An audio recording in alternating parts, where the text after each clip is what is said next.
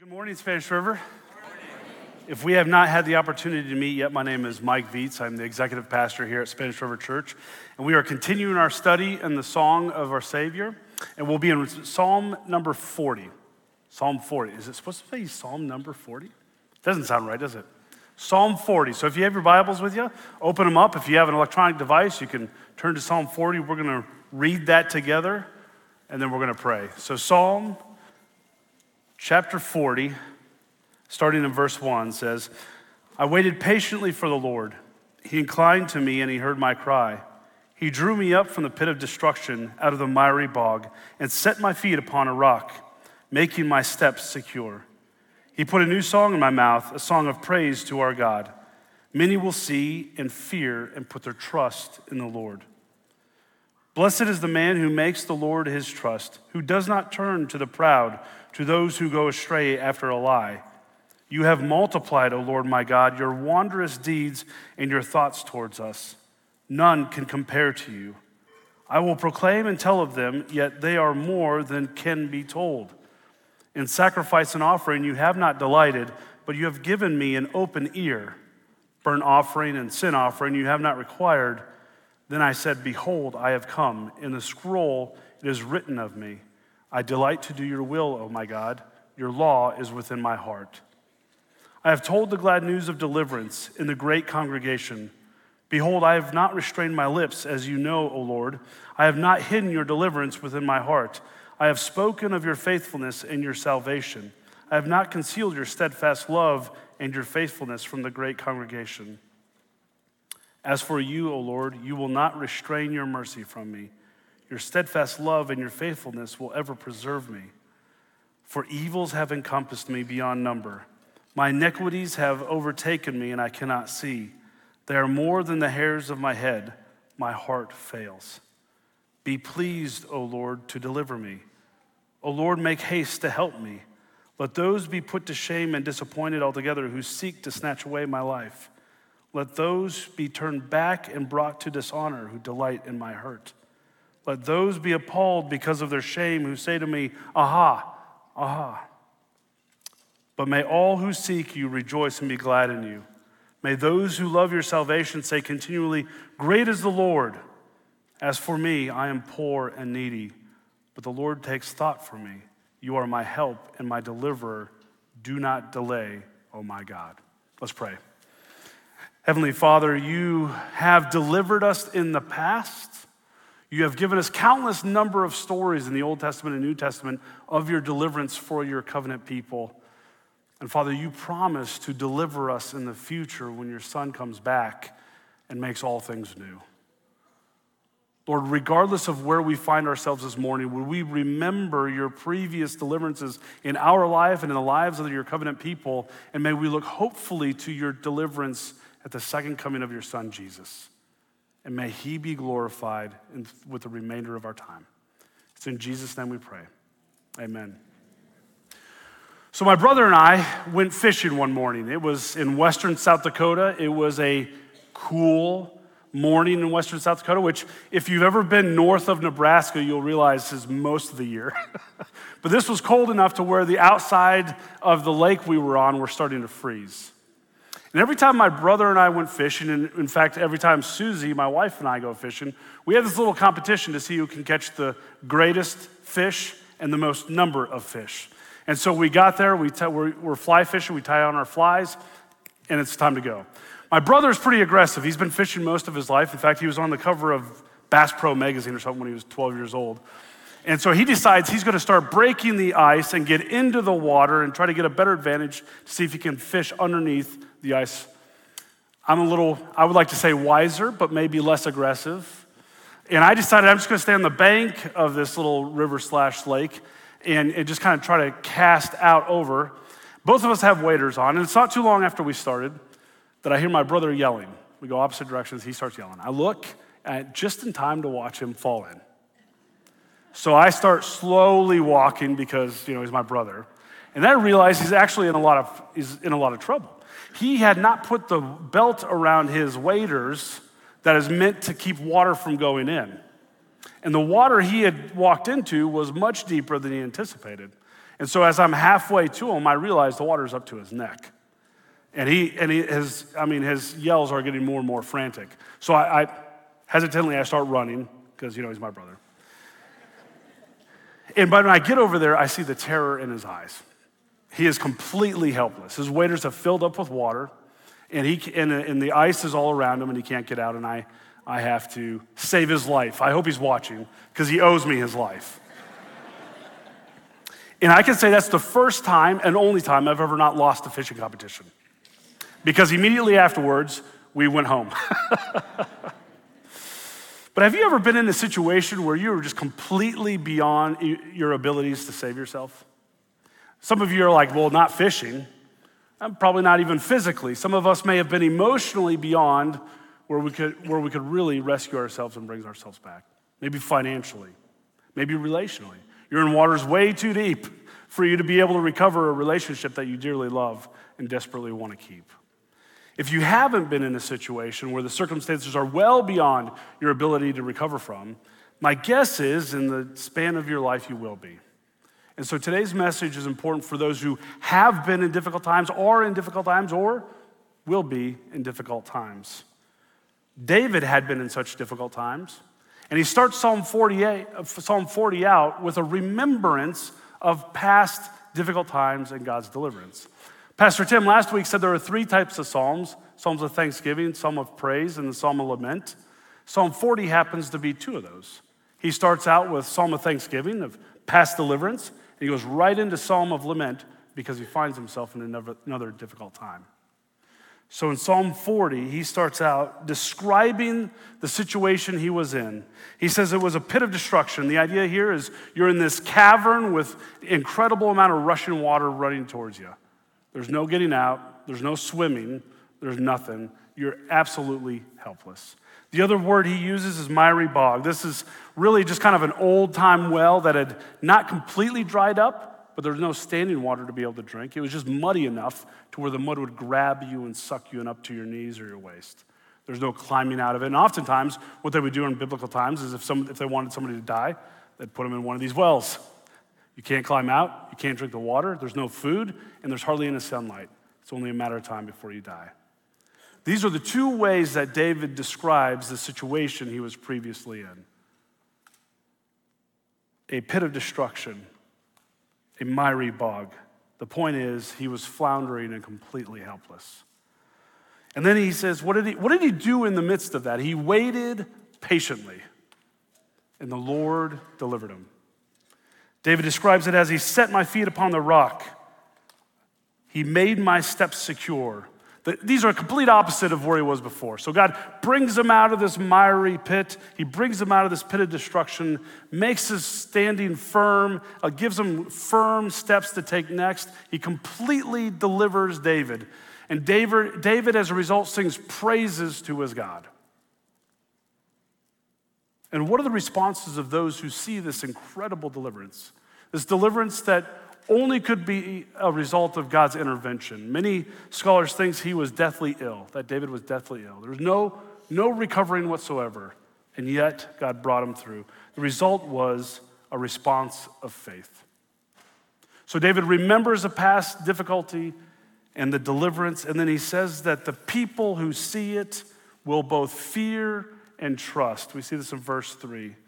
Fear, now oftentimes when we look at fear, we're like, well, that doesn't seem like a faithful response. But the Hebrew word here really means they will be in awe.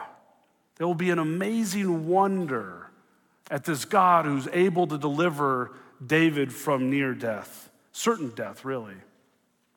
And they will then trust their own life to this God. David has the same response. We see that first he rejects heartless formality. He says in verse 6, in sacrifice and offering you have not delighted, but you have given me an open ear. Burnt offering and sin offering you have not required. Really what David is saying here is, listen, God rejects the idea that you're going to just simply come, go through the motions, and then be delivered. What God calls us to is wholehearted devotion to him. Wholehearted devotion that's not just something we say with our mouths, but something we do with our entire beings.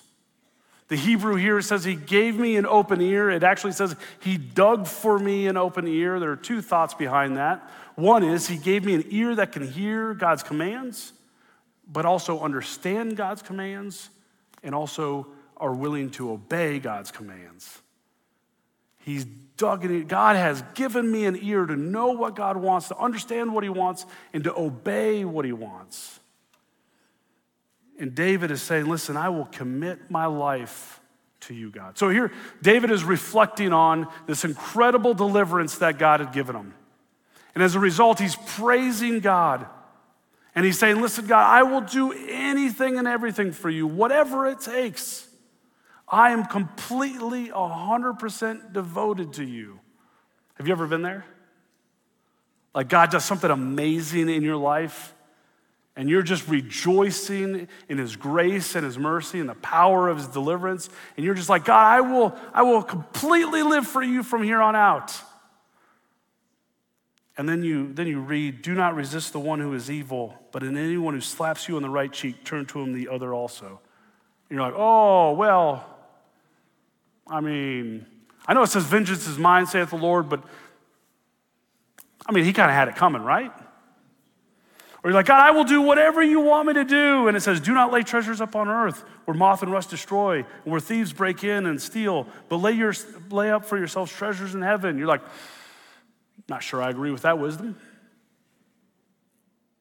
Or this is my favorite. Jesus says in the Sermon on the Mount, do not be anxious about your life, what you will eat or what you will drink, nor about your body, what will you put on. And you're like, how about this? How about, God, you worry about the really big things, and I'll worry about these minor things that I can easily take care of.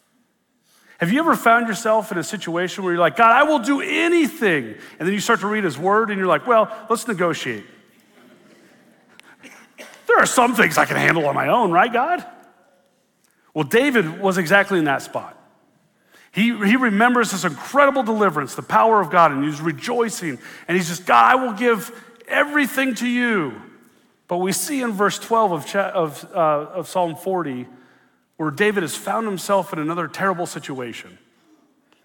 Read with me verse 12. For evils have encompassed me beyond numbers. My iniquities, my sins have overtaken me, and I cannot see. My sins are more than the hairs of my head, and my heart fails. David found himself in an incredibly difficult situation of his own doing.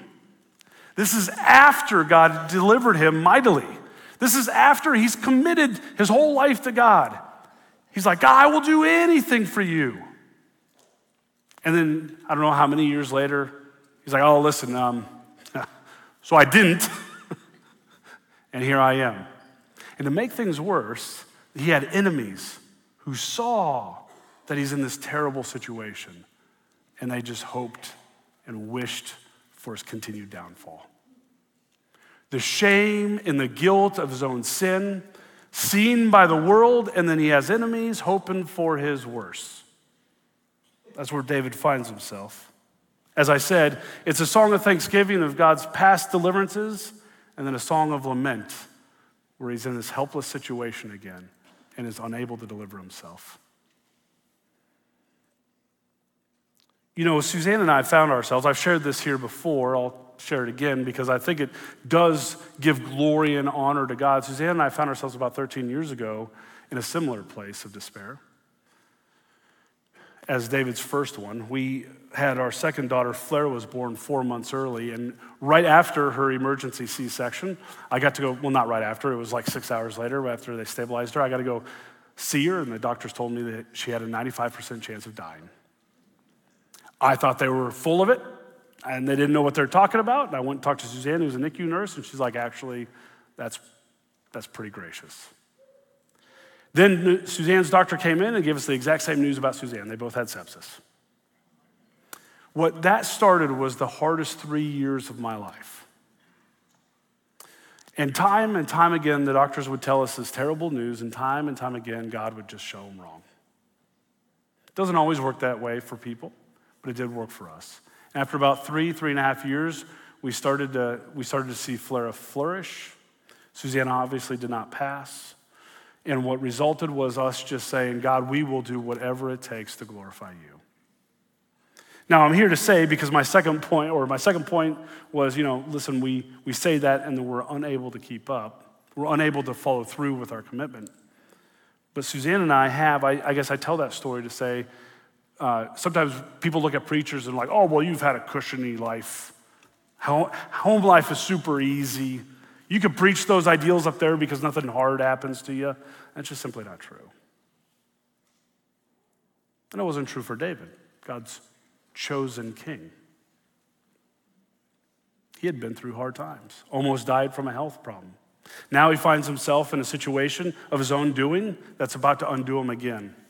And he responds by faith. He looks to God and says, you will have mercy on me. Now, that's not demanding, but it's hopeful. He says, I can't get out of this for myself. I need you to deliver me, and I believe you're a merciful God and that you will. Now, how in the world can David,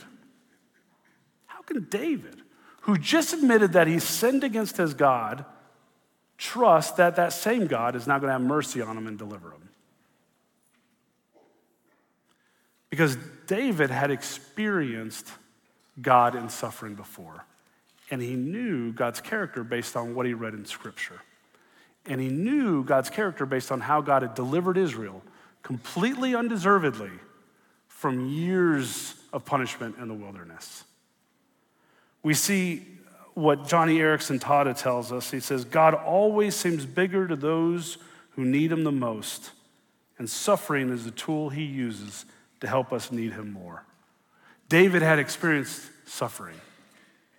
And in the process, he had seen God do marvelous things, and God was huge. So now he finds himself in another very difficult spot, and having been trained through suffering, he knows God will hear his prayers. And he knows that God will deliver him. He responds by faith. He looks at Exodus 34 and he sees God when he describes himself. He says, the Lord, a God merciful and gracious, slow to anger and abounding in steadfast love and faithfulness, keeping steadfast love for thousands, forgiving iniquity and transgression and sin. David reads this with an ear of faith and he says, this is who you are, God. I trust that you'll have mercy on me. That's remarkable.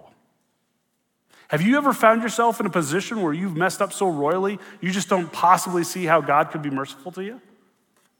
I mean, I have. And yet God again and again and again promises that he has mercy on those who are his covenant children, those who've placed their faith in Jesus Christ. David sees this, his own history of how God's been gracious. He sees God's graciousness towards Israel in the Old Testament. He sees God's gracious character spelled out in the Scriptures, and he responds in faith. It's remarkable.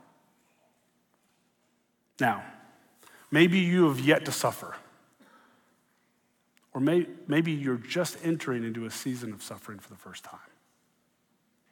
Or maybe you have messed up so bad and caused suffering for so many, you look at this and you just don't see how in the world could God possibly have mercy on you and deliver you.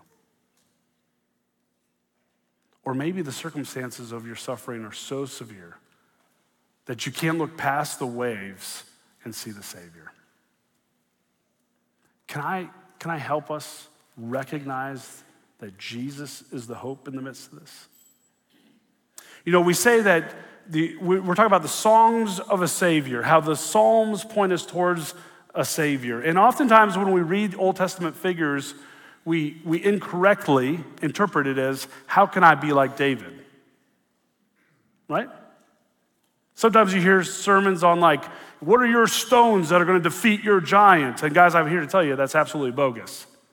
You and I are not the hero of the story, neither is David. David points towards the hero, and that who is Jesus Christ, as does this psalm.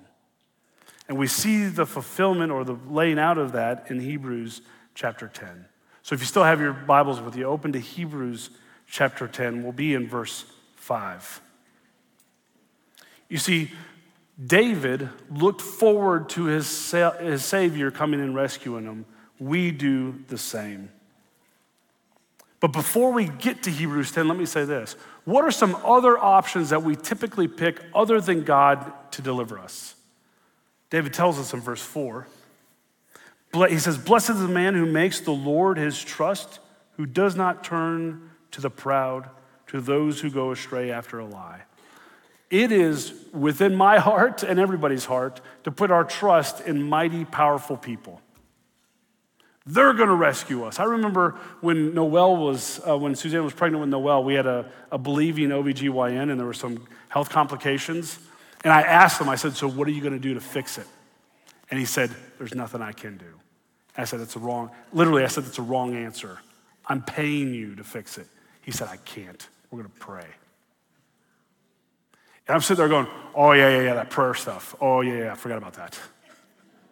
I just graduated Bible college to be a pastor. And here this doctor's like, "We're going to pray, Mike." It's like, oh, that's right, we should do that. We have a tendency to put our trust in some person or some part of creation to deliver us from whatever it is we're struggling with. Depression, relational tension, financial issues. And guys, God uses the giftings of everyone to bring about deliverance, but it's always God delivering us through doctors. God's the source.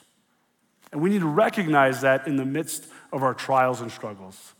We turn to our Savior to deliver us. And He'll choose how to do so. So here we go, Hebrews chapter 10. I want us to see Christ's perfect obedience unto death.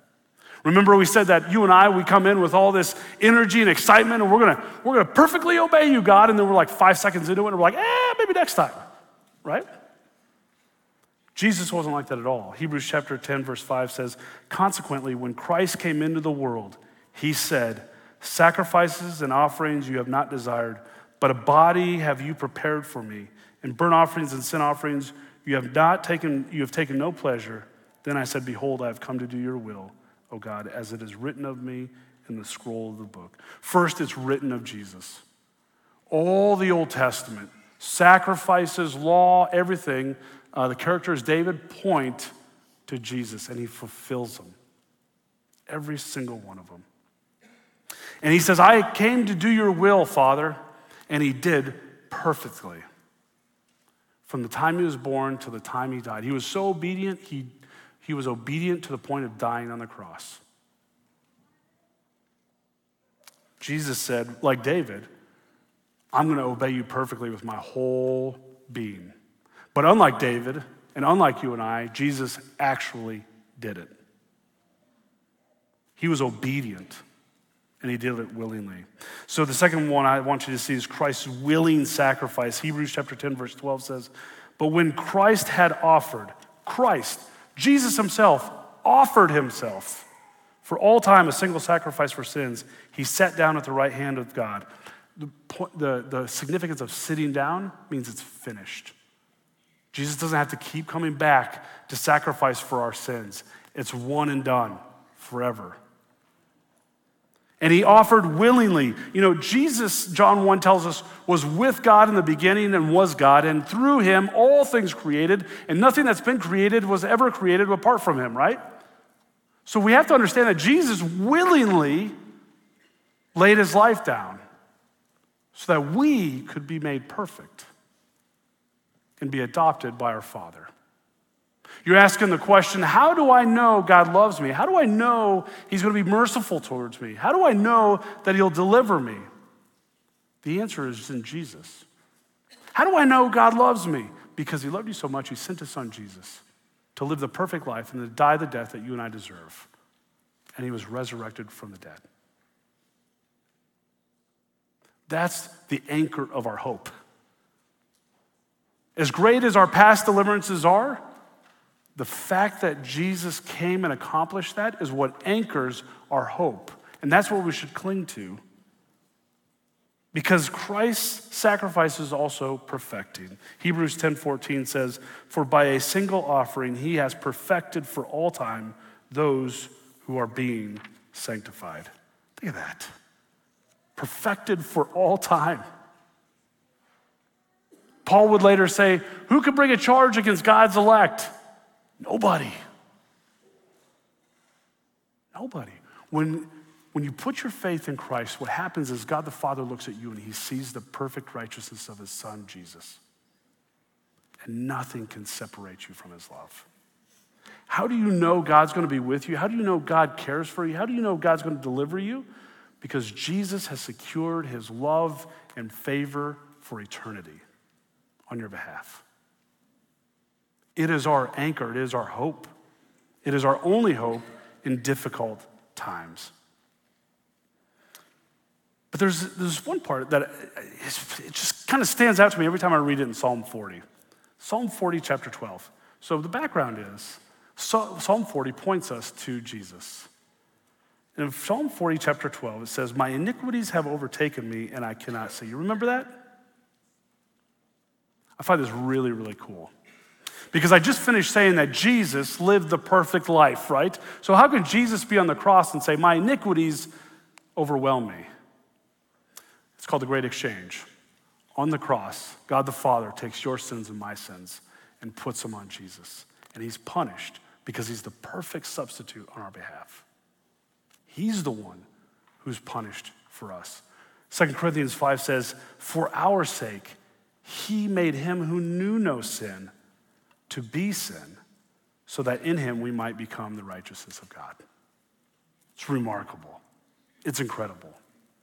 And David, by faith, looked forward to the time of Christ and said, I know you will deliver me. I know. Now, that doesn't always mean, my friends, that things turn out exactly how we have planned, right? We know that. This world is incredibly hard. But there's this promise in Romans 8:28 that he works all things out for good. And oftentimes in our finite minds, we don't quite understand what is our good. Amen? So in February of this year, my wife was diagnosed with cancer. And on July 13th, she went in for a 6-hour surgery to remove that cancer. Late July 12th, I found out that my longtime mentor and pastor, Ron Tobias, had passed. This Wednesday, we found out that they were unable to remove all of the cancer that they were trying to remove, and that this is going to be a longer process, a more grueling process than we expected. Now, the prognosis is still good. There's still a high rate of cure, but this is really, really hard, right? And what do Suzanne and I, what do?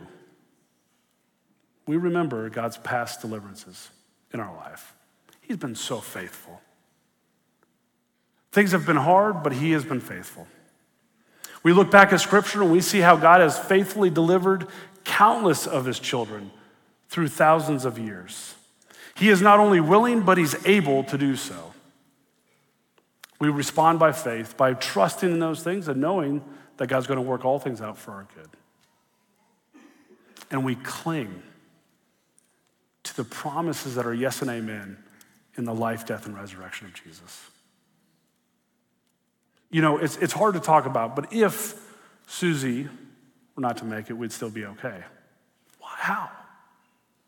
Because Jesus promises that that's not the final word. Death has been overcome. Death has been conquered, my friends. And he promises that he's going to come back and make all things new. Death is not the end. It's been defeated. And that's incredible hope in the midst of incredibly difficult times. So would you join me in the midst of your own struggle, in remembering God's deliverance in your past, remembering God's deliverance through his covenant people in the Scriptures, responding by faith to those promises, and also by conforming our thoughts and our actions to the Word of God, and clinging to the life, death, and resurrection of Jesus? Would you join me in that in your own situation? And if you've never come to trust in Jesus, might I encourage you to do so. The incredible hope that it provides in the midst of the most terrifying circumstances in life is unexplainable.